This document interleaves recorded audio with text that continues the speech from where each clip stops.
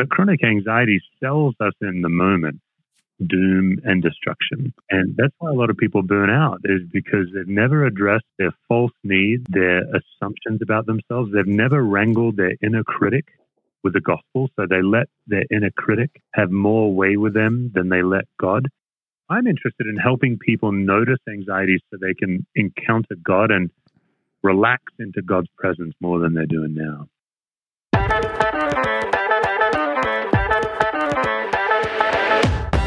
Welcome to It's Not About the Money, a podcast in search of grounded fundraising. I'm Heather, and together with my co-host Andy, we look beyond the quick tips and formulas. Join us as we explore the nuance and complexity of ministry fundraising. If you want to thrive in partner development, not just survive it, this is the place for you. All right, welcome back to It's Not About the Money. Many who are raising personal support are doing so for full-time ministry work, and often within the context of a team. Developing the ability to recognize anxiety in self and others, and to take steps to move through that anxiety, is a critical element of healthy missionaries, healthy teams, and healthy ministry. We would love to become more self-aware and outline a paradigm for managing anxiety. And today we have a guest with us that is going to help us do that. Andy, tell us more about our guest. Yeah, absolutely. We are thrilled to welcome Pastor Steve Cuss to the show today. I first stumbled upon him when I was directed to Right Now Media, and I saw his video series about managing anxiety. And it was fascinating. Very new stuff for me. So our guest grew up in Perth, Western Australia, and so you'll pick that up very quickly as he begins to talk, but has lived for quite a while here in America and resides in Colorado right now. Got his start professionally when he was newly married as a hospice and trauma chaplain, which sounds to me very stressful. Yeah. So we're talking to him about anxiety today. And then while he was kind of swimming in this anxiety-rich environment, he was introduced to something called family systems theory. So that undergirds a lot of his approach. And so listeners, if you hear some unfamiliar or new syntax, some vocabulary, that may be the context that it's coming from. Steve has also written a book called Managing Leadership Anxiety back in 2019 on my second listen through and have really been enjoying it. Steve also has a background in clinical pastoral education, and he's a pastor now at Discovery Church in Broomfield, Colorado. I think I've hit the high points there. Yep, that's great. First question for me is how does the first job for you right out of the cannon in this environment, how does that mold your understanding of anxiety? It's a big question. What a great question. Yeah. Man, it molds it so much because I think it's the context of that job. Like, I mean, if we want to be playful about something that's really serious, if you think about the job of a chaplain, no one's sitting around their hospital room bored and thinking to themselves, you know what would make this a more fun day? Let's get the chaplain in here. Like they're only ever calling you in the absolute worst moments of their life. And I think there's like the catalyst or the boot camp of death, trauma, cancer that just strips away all pretense. And you quickly run into yourself. That's what I experienced is I thought that I was going to serve people in need, but what it really was discovering all that I'm carrying into the room that I have to manage in order to be able to serve people in need. So there is something unique and powerful about those huge forces of trauma that I think help you locate your anxiety for sure. And we are a podcast focused on individual ministry fundraising. So I think I have to ask right off the bat, do you have any experience in the fundraising world, either personally or as a church leader? Oh my goodness. We were a portable, tiny church when I came. And, I was the lead pastor for 16 years at that church. I'm still there, but we have a new lead pastor now that I'm doing this work full time, the work I'm doing with you guys here. So I've led 4 capital campaigns to get us from, being portable in an elementary cafeteria to our own building on 16 acres of land. And I mean, honestly, guys, 2 of those campaigns, or even 3 of them, were brutal. Mm. Because when you're young, you're full of ambition and faith and excitement.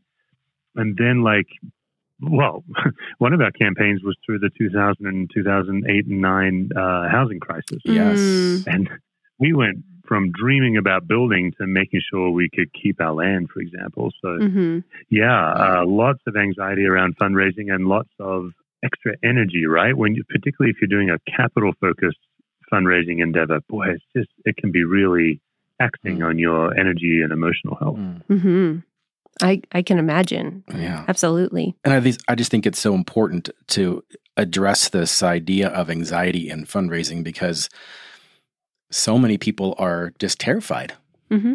They may sense a call, they may sense a desire to do something missionally, commissionally, but just can't bring themselves to cross that threshold into fundraising. Mm-hmm. Yeah.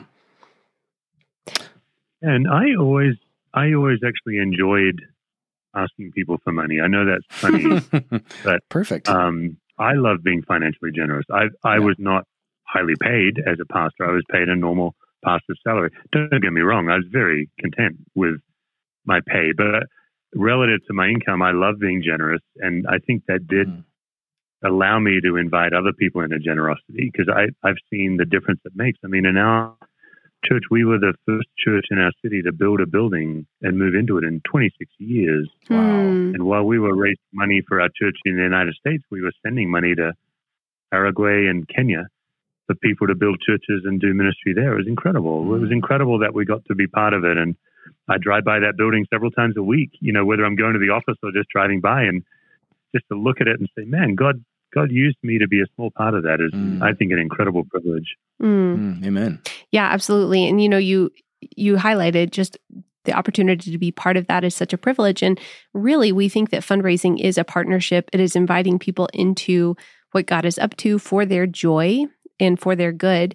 But like Andy said, anxiety can really put a stop to people moving forward and extending the invitation, maybe in overthinking, should they even be doing this? So we really think it's important to try to speak to how people can understand and identify anxiety in themselves, and then how to move through that. And Navigate, so we're so excited to have your voice as we discuss that. Yeah. So the subtitle of your book is Managing Anxiety, Yours and Others.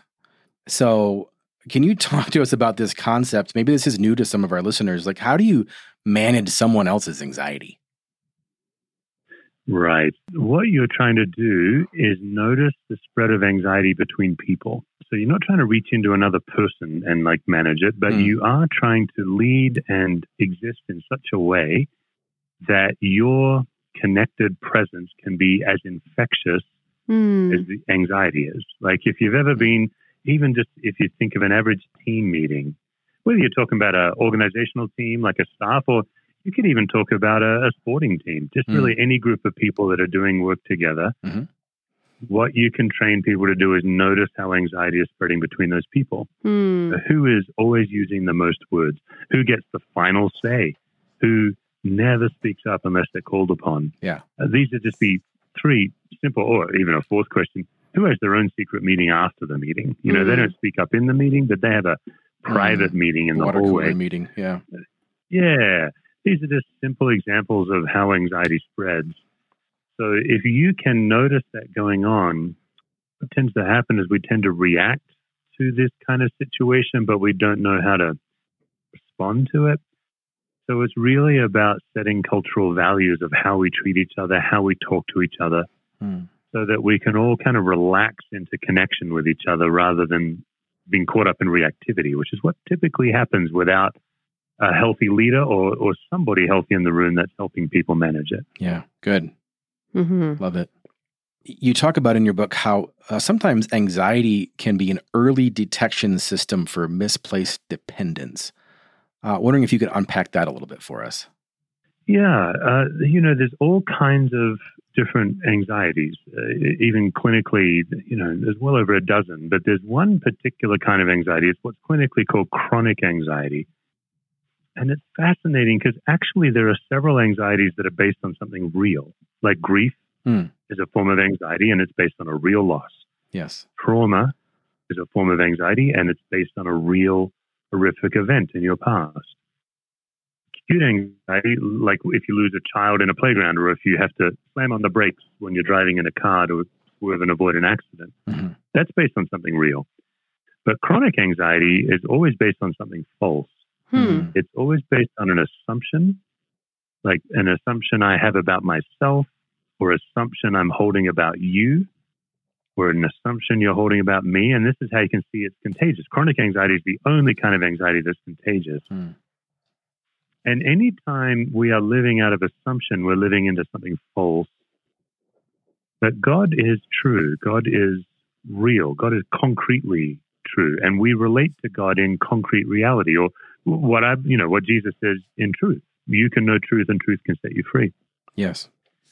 So I think if you can learn to notice that you're chronically anxious, it can be a warning system that you've stopped depending on God for your well-being. One of the easiest types of people to notice this in would be a perfectionist. If somebody's a perfectionist, they have assumptions about themselves and the world and the way things must be for them to be okay. So if you even just picture encouraging a perfectionist to intentionally send an email with 3 spelling errors in it, they would recoil in horror at that. In fact, when I do my workshops, I can see some people recoil in horror like I'm torturing them, and when I tell them to do that, and some people look at me like I'm highly suspicious. That's because when I tell a perfectionist, hey, make a mistake on purpose, send an email to somebody that really matters and put a mistake in it. What their chronic anxiety is doing is selling them the assumption that the world's about to fall apart if they do that. When in reality, sending one email with a few mistakes is not much is really going to happen. Even if that person calls you and points out the mistakes, the sun is still going to shine the next day. You're not going to lose your reputation. But chronic anxiety sells us in the moment doom and destruction. And that's why a lot of people burn out, is because they've never addressed their false needs, their assumptions about themselves. They've never wrangled their inner critic with the gospel, so they let their inner critic have more way with them than they let God. Now, I don't say that I don't mean to shame anybody by saying that. I just think that's the way we are. I'm interested in helping people notice anxieties so they can encounter God and relax into God's presence more than they're doing now.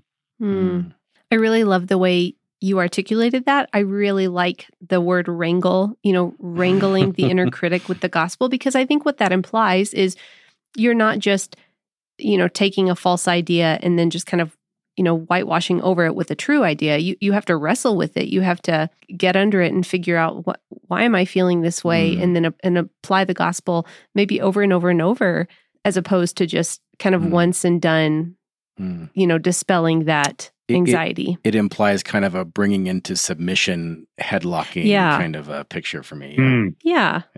It's definitely, this work is definitely more about intentionality and courage than it is skill. That's for sure. You also mention in the book that your anxiety is often triggered when we need something that we don't actually need. You just mentioned some false needs. How can we possibly apply this to raising funds for the first time? What are some false needs that might be generated if we're in a fundraising environment? Really interesting question, because some areas of fundraising I'm not sure are chronic anxiety. Like, I know in my case, when our church was young and we were struggling, we were portable. We'd been portable a long time. And, I'm in the Denver metro area. It's a tough place for church plants to thrive and establish. A lot of churches around us had closed. What I was doing is I was like placing too much pressure on my sermons, for example. I had a couple of friends that worked on my church staff. It's almost like I started to believe that my sermon performance affected them being able to be paid based on some convoluted belief about attendance and success and sermons attracting people. Like, it got quite complicated. So I do think money, is such a source of security for people. I think most people who are fundraising themselves are probably underpaid. I know for me, for example, I definitely came from a poverty mindset. And so I do think there's a lot wrapped up in there. What I'm interested in doing with people is exploring their assumptions that they attach to things. So it's hard to answer specifically because what I would typically do is have someone for an hour or so or a peer group, and we would dig into the meaning that they are attaching to fundraising, and money would help them name the source of belief or what it means about them if they don't hit their fundraising targets, things like that. Yeah. Right. Yeah, that's helpful. Okay, so you also use in the book the term giants on our shoulders to describe messages from our past that we bring into a stressful moment. So maybe that's connected to kind of these assumptions that people are making that you just referenced. How would you explain this to someone anxious about fundraising? And is this similar to the story we tell ourselves infecting our reality? It's a really great question. Technically, the giants on your shoulders are a subset of the story you tell yourself. It's probably helpful to think of the story you tell yourself as this rather large, complex, twisted set of spider webs. It comes from your family of origin and your experiences. But specifically speaking, the giants on your shoulders can go several ways. It could be, like, let's say that you're a pastor fundraising, and it could be that your father was a pastor and your grandfather, and then you find yourself making assumptions about your capacity based on their capacity. The giants on your shoulders are financial experts or people of high means in your organization, and you are placing meaning on your competence based on what you know about their competence. I know in my case, I had to raise money as a brand new young lead pastor while learning about the extremely intricate and challenging political process of getting a building approved in our city. We happen to have, for a variety of reasons, a very complex land zoning structure.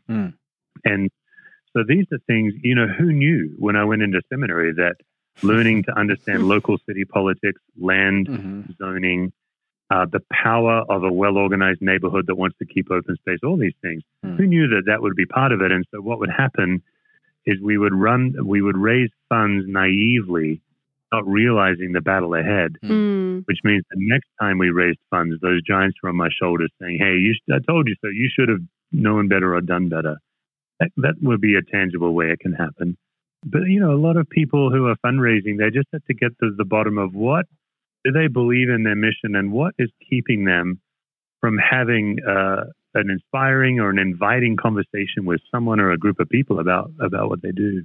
Yeah, I just think about some people as they're in like a follow-up process. Let's say they've had a call with somebody, they've invited somebody to partnership, and then that person maybe says, yes, I'd like to, but then never commits, or they call them back and they ghost them. I wonder if there's any kind of like the story that we tell ourselves that some untruth that can kind of creep in, infect, paralyze, and start telling them some false truths. Yeah. I definitely found in my case, it was really important to disconnect personal friendship or personal relationship from the financial ask. I'll never forget, we did a fundraiser and I had to put together a fundraising task force, and it was everything from event planning to mailing out letters. It was a whole deal, several months process. And I asked a couple in the church that I really enjoy. These are wonderful people. And I emailed them and said, would you consider being on this task force? Here are the jobs that we're looking for. And what happened is the husband and wife replied to each other without me in an internal dialogue between them about what they thought about the request. But then when it was time to give me a reply, one of them just forwarded me the whole thread. Oh, geez. So I got to read through them kind of expressing that, man, it just feels like Steve asks a lot. And so finally, the last line was, I said no last time, it's your turn. And that hurt. That hurt to get that. And of course, the person that sent it didn't mean for me to see the internal conversation. But it was also very helpful for me to realize, look, these are really good people and they're doing, and maybe I am stretching people too thin. And it was important for me to do my own work about my own anxiety, because without doing my work, I would be tiptoeing around them, which would make everything worse for them and me, rather than managing my anxiety and going to them and apologizing and laughing, like saying, I am so sorry that you feel overtaxed by me. I never want that to be your primary experience with me. And hey, I don't know if you knew this, but the husband sent me the whole thing. Like I just thought, let's get it out in the open. Right, absolutely. Because I want us to be well with each other. So I do think sometimes when we're fundraising, we attach personal well-being, personal relationship. Because I've been in those situations, guys, where people have made promises they don't keep. Yeah. And oftentimes what they do, I've had 3 or 4 of these circumstances. People will tell me something because they want me to feel financial relief. So in the moment, they'll say, we're going to sell a car and donate it. Oh, fantastic. That'd be amazing. But then they go home and talk to a spouse or something, and they're not going to sell a car and donate it. Yeah. Well, now they feel shame and they're avoiding me. Right. I generally give people mulligans on that kind of thing because I think our relationship is much more important than them giving that piece of money, because I've had that same experience of being ghosted. That's an awful situation. Yeah. What you mentioned too, like in the absence of information, we can connect the dots in the most pathological way possible. So that speaks to me of, if I don't know why you're not talking to me, or if I don't know why you haven't followed through, I can start to assume dramatic things. Yeah, like they don't like you, or they're mad at you, or... Yeah. Yeah. What did I do? They were just trying to appease me. Yeah. Yeah. And did you have a question with that, Andy? I think the question is, how do we see some examples of that? Like when we're missing information, we kind of fill in the blanks. How can we avoid this kind of poison of assumption? Oh, man. It's so hard to avoid assumption, but it really helps to recognize it. Like Andy, in that story, you did a really good job of noticing your assumption. Now that you've noticed it and you've named it, now you have this power to decide, what am I going to do about it? Am I going to sift this assumption through the gospel and see if it's true? Maybe you'll decide to talk to those people. Maybe you won't. But we get anxious when we let assumptions grow in our heads. So one of the tools we teach are the spaces of anxiety. We teach people how to notice anxiety in specific spaces. And one of the most powerful spaces is what we call the third space, which is the space inside the other person. We train people in our workshops to notice when your brain is in someone else's brain. You're wondering what they think of you. You're making meaning out of what you don't know. And it can be so liberating to learn to notice when you are in someone else's brain, and then you can get out of their brain. So then beyond that point, I mean, I made that sound easier than it is, but beyond that point, that's when you get to decide through prayer or counsel, am I going to talk to this person about it, or am I the primary problem? Like you don't want to be the kind of person that's always needing assurance with somebody. Yeah. Right. That's usually a sign that you need to do more third space work. You're living too much in other people's brain, because the fact is, most of us don't think about each other that much. Most of us think about ourselves the most. Right. And so just learning to relax and trust that this is God's person can really, really help tremendously. So we know that that dealing with anxiety and with triggers takes time. There's no magic pill or no formula. But do you have any immediate suggestions for someone that might be struggling with anxiety or fundraising? I guess one that comes to mind is maybe just sit down and kind of write out your thoughts, because maybe in those thoughts we can uncover some assumptions. But I'm just curious what some of your kind of first line steps would be in helping somebody that seems caught up in anxiety. Maybe paralyzed by to inaction. Yeah. A really great question. And I think it's such an important question because, I think your suggestion of writing down the thoughts is a wonderful start. The general rule we use is to externalize, meaning don't let it rattle around in your head. And so writing it out is a great tool. And then the more advanced work is, do you have a group of peers that you trust? Just 2 to 5 people that might, and you could simply meet with them and say, I need to tell you what I'm anxious about. Would you please listen to my assumptions? Because actually, most of us are pretty good at hearing assumptions in another person and not very good at seeing it in ourselves. Right. Yeah. So maybe the more advanced work would be to get a group and vulnerably say, I'm anxious about fundraising. I don't know why. I'm just going to start talking about it. Here's what I'm doing. Here's what I'm worried about. And then the peer group, we've done this still a number of times. The peer group's actually writing out the assumptions. And then at the end is giving them back to you. Like, is this true? This idea that people are getting worn out by fundraising. Because one of the, it's kind of related to the giants on your shoulders, but it's also like a same species syndrome. Like sometimes if you've got an organization of 100 people and 4 have expressed that they're tired of fundraising, you attribute that weariness to the whole organization. It's, oh man, this whole organization. No, it's really 4 people and they have every right to be tired of it, but that doesn't mean everyone's tired of it. So there's an assumption. And that's the same species syndrome, right? Yeah, that's right. Yeah. 4 people are tired. Everyone in my organization is tired. The 4 people are talking to everyone else. Mm-hmm. Your opinion is infecting everyone. All of those are assumptions. I've certainly found great encouragement in getting clear on the vision. Is what we are doing, does it really matter? I know 17 years ago, I committed to our congregation. Obviously, my fundraising context is a local church. I told them, I said, we will only ask you to give for things that really, really matter. And I feel like we kept that promise. Yeah. And then we always tried to, often I would up and say, listen, if you're already giving, if you're already generously giving, I'm not asking you to do another thing. Yeah. What I'm talking to is those of you who maybe you've not joined the rest of us. So I'll often say something like that, like actually acknowledge there are people in the room that are totally doing what we're asking and we want to thank you. We're not putting our hand out for more. That's helpful. Some of those moves were helpful. You talk about how someone can be self-aware but still unhealthy. I wonder what that might look like and how that might impact someone's ability to fundraise. Yeah. The most common unhealthy self-aware person is the person that says some form of, well, this is just the way I am and you have to deal with it. They're aware, but they don't care. And I'm always thinking, honestly, man, we wish you'd deal with it. Because if you would deal with it, that means we wouldn't have to deal with it anymore. Right. That's very common in a lot of organizations, especially with like a type A driven leader. It's not uncommon that leader is generating the anxiety and everyone else is carrying it. And that leader is saying, well, everyone just has to deal because this is the way it has to be.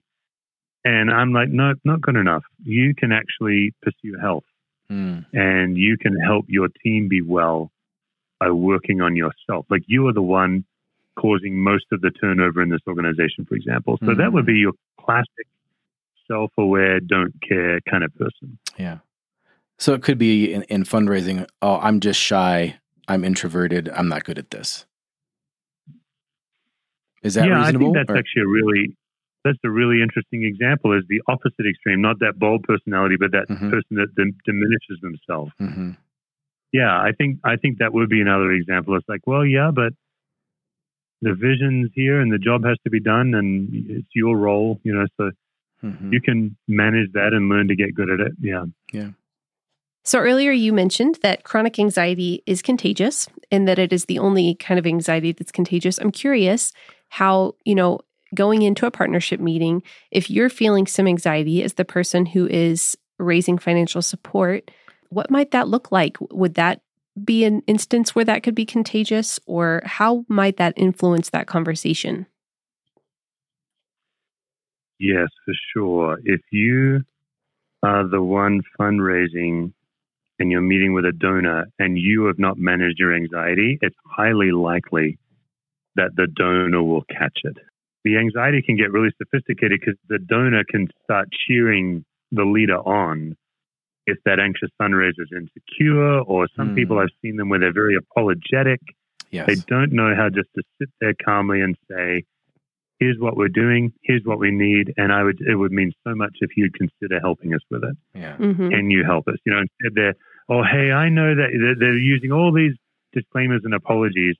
That will absolutely lower connection and increase anxiety in the donor. Right. Well, and then the donor is no longer free to be just responding to the spirit, because they're probably now caught up in like the dynamics. Yeah, the dynamic at play. Yeah.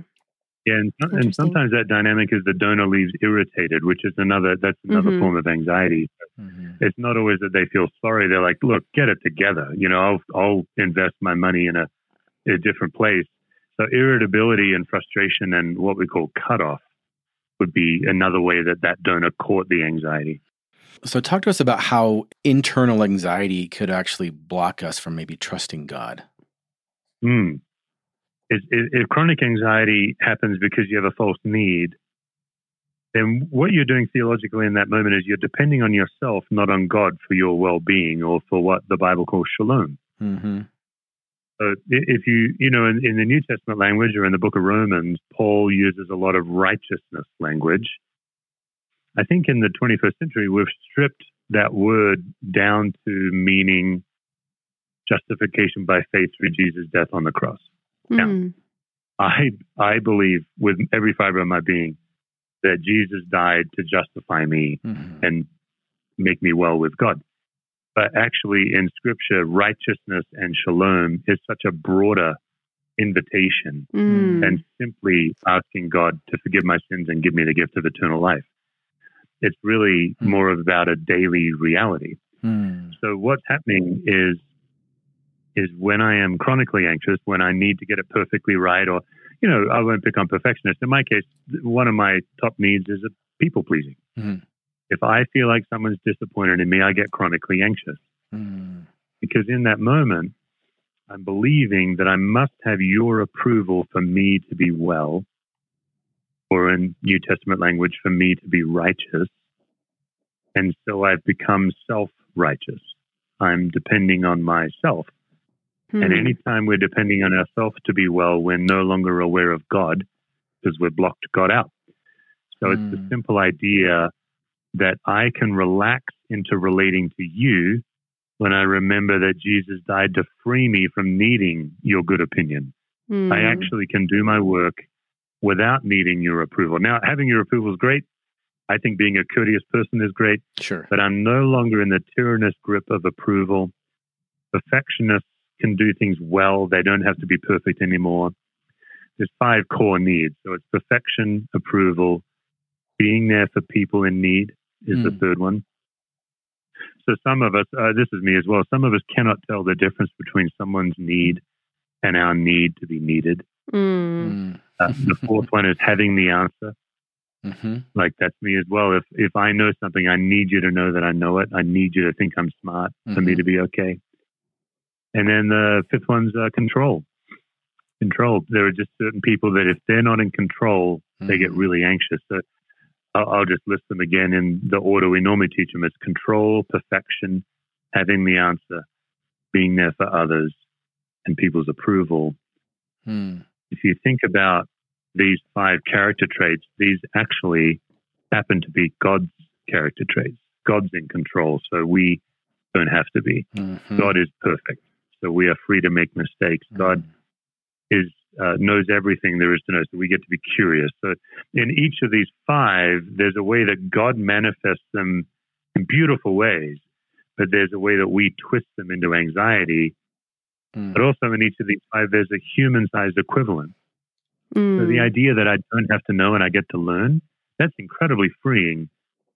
But when I need to know the answer, like if I'm in a fundraising environment and I'm asking someone for money and they ask me a question about my organization and I don't know the answer, I go into shame or I get defensive because I'm no longer connected to that person. I'm now reacting out of my false needs. So that's quite a long answer, guys, but that's like a complex reason why chronic anxiety is such a powerful force in stopping us from connecting to God. That's perfect. Yeah, I can see the way that maybe fundraising challenges almost all of those areas, like puts those into stress, puts it in the pressure cooker, all those areas. Yeah.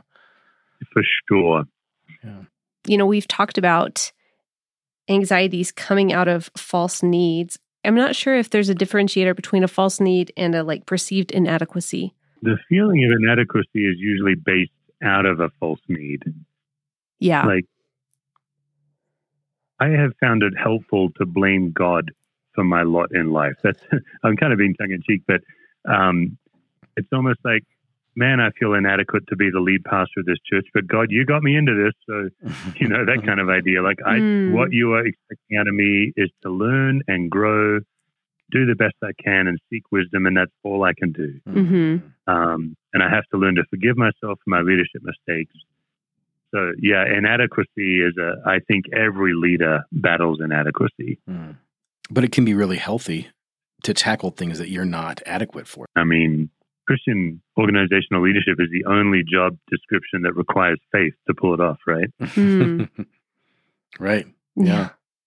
So speaking of adequacy, I think for most people, just like you didn't learn about like zoning, building development 101 in seminary, they also don't teach a lot of fundraising as an undergraduate coursework. So for most people, fundraising is well outside of their wheelhouse. So can you just kind of, as our last question here, talk to us about the advantages of actually tackling something that we don't know how to do well, and how maybe actually fundraising could be a formative process? I really think, two antidotes to anxiety are curiosity and faith. I feel like organizational leadership grew my faith more than anything else I've ever done in my life. Like the faith and trust in God required is off the charts.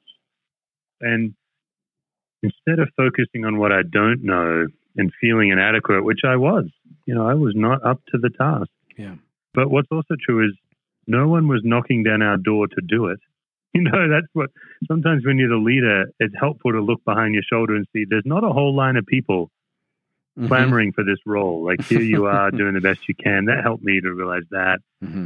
But I do think faith and curiosity can be such a power tool together because, okay, I don't know what I'm doing. I don't understand city politics, zoning, but I can learn. I can be curious, which also means I can get smarter people than me around me rather than feeling like, oh, I need to show that I know.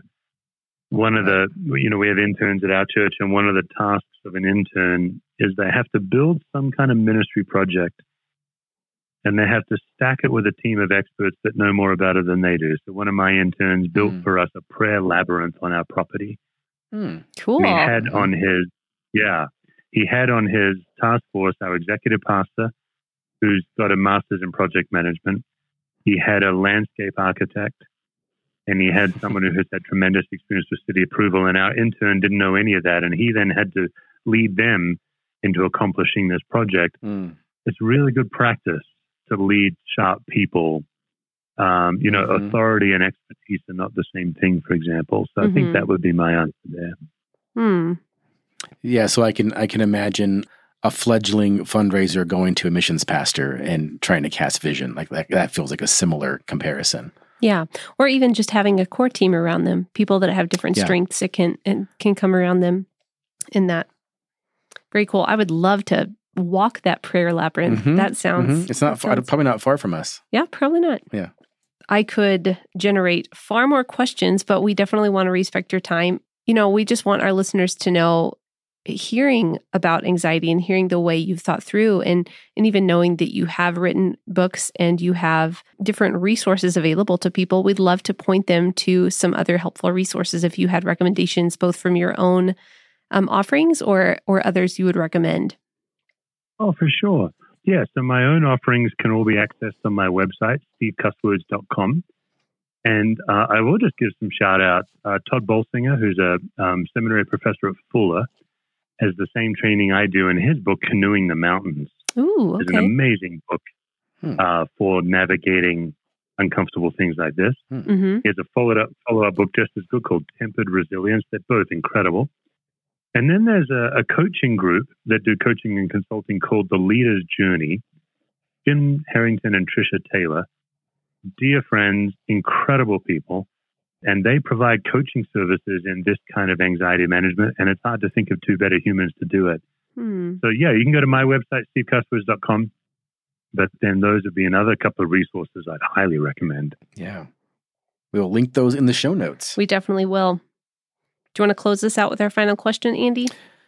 Okay, so here's a hypothetical situation. You suddenly have a windfall. You have $10,000, and the only condition is you have to give it away today. With a split second to decide, who would you give that money to? And why? Okay. If it's today, I'd give $5,000 to 5 small groups in my church and ask them to pray about a need and give it, and then tell us what they did. Nice. And the other $5,000, I would give my staff an hour to go pray and to come back with a blue sky faith-only venture they want to try with $5,000 that makes a difference in our community. and I give it to that person, the most compelling one in the moment. Good answer. Yeah. Awesome. That's really great. Well, thank you again so much for your time. We really appreciate it. I'm confident that our listeners are going to get some great nuggets on just identifying their own anxiety, realizing where they have assumptions and where they've really failed to lean into the joy of entrusting it to God, the one who is in control, that is perfect. We have his approval in Christ. He's there in our need, and he has the answers. Thanks so much for having me on. Yeah, thanks, Pastor. Thank you. It's Not About the Money is presented by Provisio Fundraising Solutions. Provisio equips support-based workers with flexible training, practical resources, and one-on-one coaching. Find out more at provisiofundraising.com.